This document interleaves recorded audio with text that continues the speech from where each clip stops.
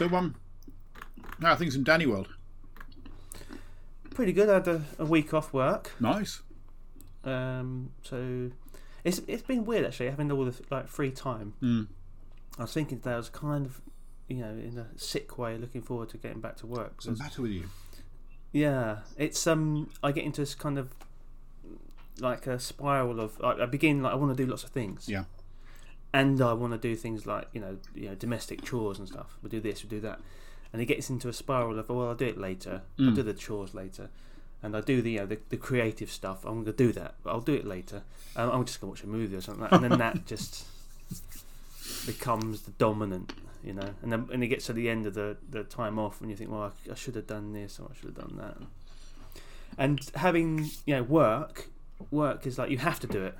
Yeah. No. If you say you could clean up the back garden, you could do that. Man, I've seen your back garden. Nobody wants that job. It's not any better. Really? I did the front garden. Yeah, kind of. But you have to do that for the sake of show, don't you? You have to make sure that people see you as you want to be seen. So front garden. Yeah, definitely. Front garden is where you create your identity for the masses. Well, I think there's a back garden is your essence. Back garden is your eternal essence. That's what you really are. You really are the back garden. Yeah. The front garden is just a kind of social construct. Yeah. So I think there's something there about that, isn't there? There's a whole program there's a whole podcast about front fascias and even doors. Who's it said it once about doors? I can't remember where I heard this. Jim Morrison? About no, not the doors.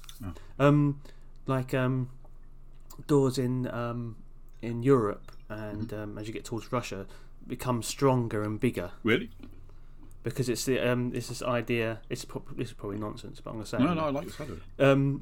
Where because we're in the UK we've got that the channel. Yeah. But in Europe, there's always been this kind of these invasions. So this idea of a very strong door, yes, thick door that's going to psychologically help you. I have a feeling it was the American poet Robert Frost who said something like "Good fences make good neighbours," and it was that sort of that sort of thing that you've got to have. The boundaries have to be established. I mean, it's a little bit like kind of John Locke and this kind of social contract. It's kind of everybody's happy, everybody's getting on okay. Nobody's a monster here. But just to make sure that your dog doesn't crap in my garden, and my dog doesn't crap in your garden, we'll just make sure we put some boundaries in place. Put some laws up to stop people getting in each other's way. We don't have to put machine gun towers and searchlights. That's the full Hobbes. The full Hobbes is you get a militia in to patrol the streets.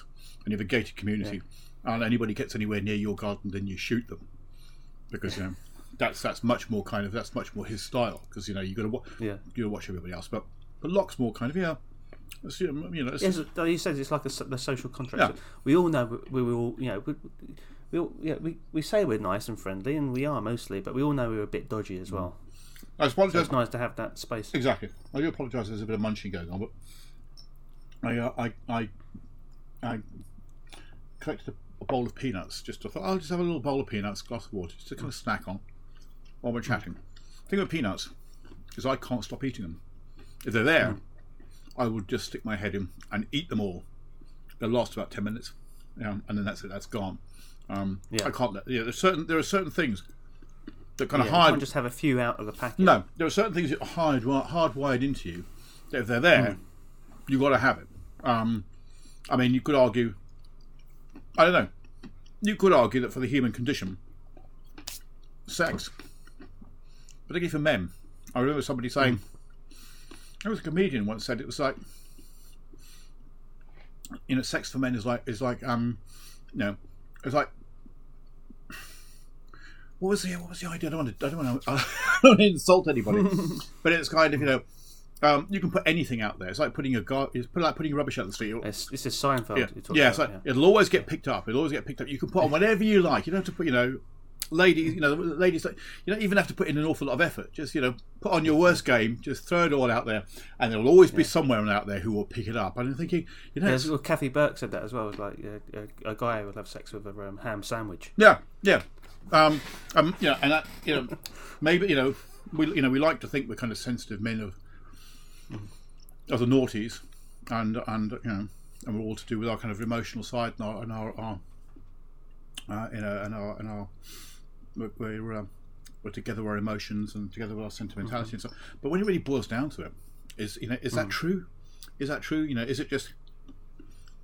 There was somebody once said, and men just, it's not a case of men want sex with certain women. They want all women all the time. Yeah. So, and it's a weird thing because in other areas you can be, we're all quite discriminating. I won't wear these clothes. I won't drive this kind of car. You go into a restaurant and you're looking through a menu. I'll take forever. Forever looking through a menu. Oh, do I want that? What do I feel like today? Is that going to be good? Is that going to be enough? Is it going to be tasty enough? La la la la la la. And you really agonise over it, and you're looking at what other people are eating and all the rest of it. But this sounds awful, and I apologise. This is an entirely philosophical observation. But I very easily, it sounds dreadful. I will very easily, in the same context, identify. Don't worry, I'm going to cut this all out.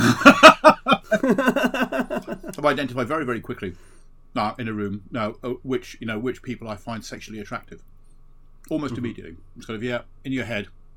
You're going through it. Yeah. Meanwhile, I'm agonising over the menu. It's funny, isn't it? So it does seem that some things are instinctual, perhaps. What do you think? No, yeah, I'm with you. And I finished the peanuts, by the way. They're gone now. Yeah, it's no good. It's a kind of broader question of the denial that you're basically we are basically like animals, human animals, and we can't deny that part of ourselves. It's the thing, isn't it? I mean, I've been thinking a lot recently. I know you and I have been chatting about this. It's cropped up in the podcast about the whole business about what is essential to human identity. What is a social construct? What is accidental? Really seems to have played on the mind of philosophers for forever. Never seems to be a real resolution to it, because just when you think, yes, I kind of figured out where we're at. Something new will crop up, or some evidence will kind of crop up, which will kind of make you think something different. And if you look at people like Plato, for example, straightforward essentialist is that idea that what you are has been established almost before you've actually become any kind of incarnate, any kind of physical being in the shadow world that we operate in. There's already a you. There's already a you which is modelled, which is derived from a kind of an absolute form of humanity, and that's who you are. And you're almost tethered to that. The Danny and the Mike are tethered in a way, in some kind of metaphysical way, to this kind of ideal model which exists beyond us. It's not something we can. I just stop you there? Please do. It occurred to me. It's like, if you don't stop me, who's going to, right? It's completely relevant what you're saying. Would you say that we're linking to the essential human, or there is an essential Danny and there's an essential Mike? Yeah. Well, that's an interesting one, isn't it? My feeling is that Plato says that there is an essential human, and that and the things that kind of make you Danny and make me Mike are kind of incidental. So there are all sorts of different kinds of dog, but there's only one ideal dog. So basically, the Danniness of you and the Mike-ness of me are deviations from the norm. For whatever that norm might be, and it's down to the kind of the philosopher king to establish that. And that's clearly one of the problems with Plato. That this is very much. Very much a recipe for totalitarianism, as we've already pointed out. If the philosopher king says, okay, well, human beings the touchstone, the form of the human being, the essence of the human being is, somebody who's kind of 6 foot, blonde haired, blue eyed. And this particular, we do get this. I mean, oddly enough, we do get this platonic stuff every time you watch you watch an advert for clothes or for kind of fashion products or whatever, or for hair care, or for all that kind of stuff. Every time you pick up a magazine and it's kind of a fashion magazine, you are being, I think, to some extent, being fed Plato's essential humanity. This is what you should be. This is the basic model. You'd have to be kind of fairly. We're moving, and there is some flexibility. I think people are beginning to recognise that body image is a very complex thing. And the idea that there is one specific body image, but we're still trapped in that, and people still agonise over that and beat themselves up, and people get into awful kind of mental health issues because they don't think that they approximate close enough to the Platonic norm of what is an actual human being. I'm a bit too Danny, and I'm a bit too Mike, whatever that might, I'm just a bit too sexy, I'm a bit too groovy, I'm a bit too kind of, and you and I can say that, but maybe we're just deviating from the norm here.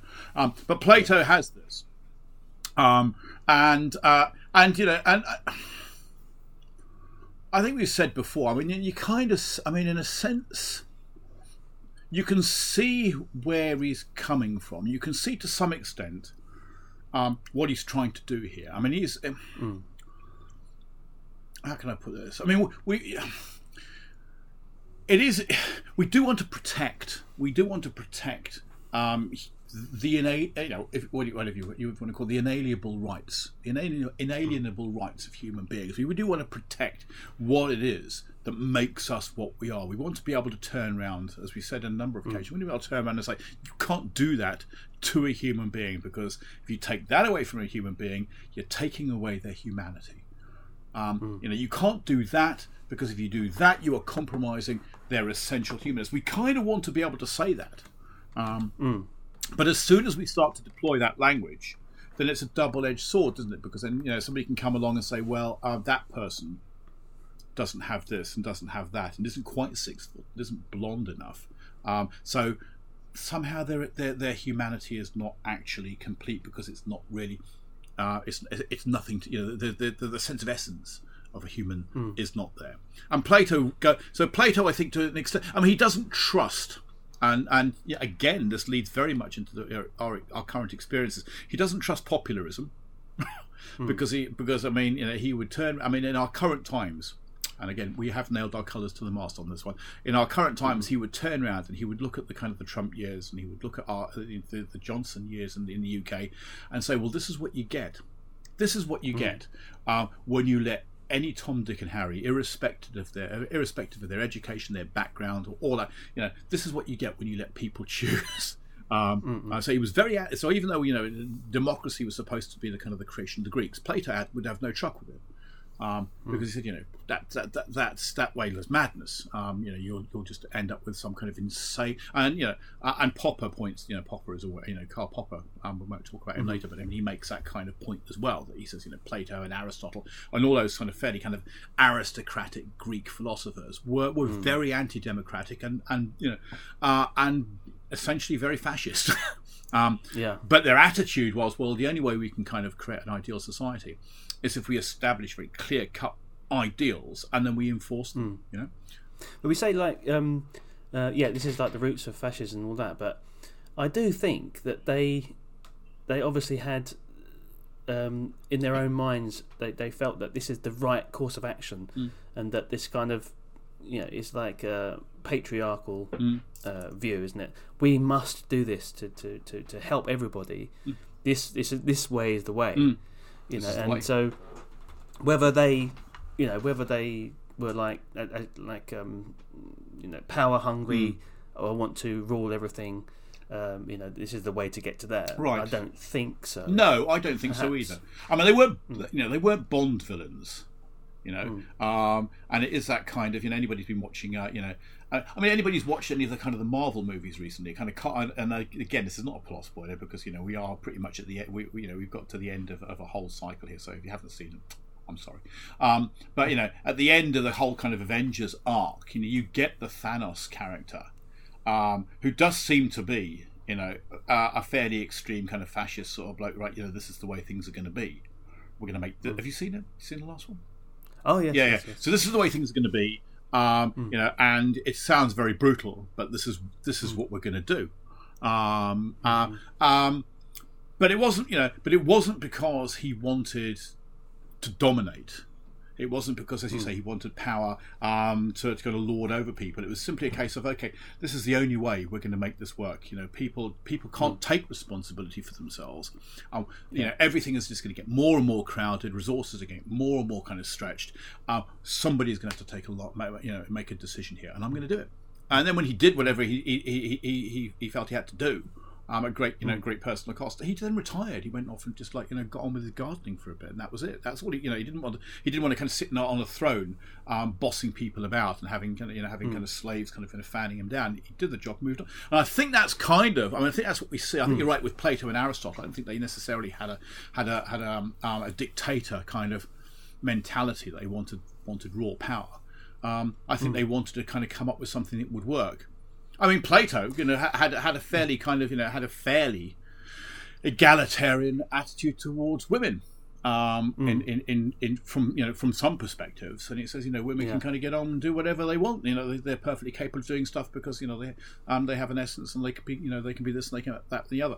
So, and he definitely wanted people to, be happy. He said happiness is the key here. Got to be, in your own lane. Keep in your own lane. Do what's best for you. It's all good, man. It's all good. So not a bastard by any stretch, but So your reference to Marvel was like that. The ending of Marvel, and then the kind of showing what Thanos is like as a rounded character, also points to the idea of it's not good just to attack a system. That established system, like we know, capitalism, patriarchy, all that, as being inherently evil, completely, and it should be completely, just thrown out off the side. It needs to be carefully criticised, and arguments given, to help move through it and past it. And so that's one of the problems that we're seeing now is just like it's completely, if you're in one side of this camp, you're just demonized, and there's nothing you can say. You're just evil Nazi. We're not going to talk to you, and that's something that's kind of troubling at the moment, I think. Yeah.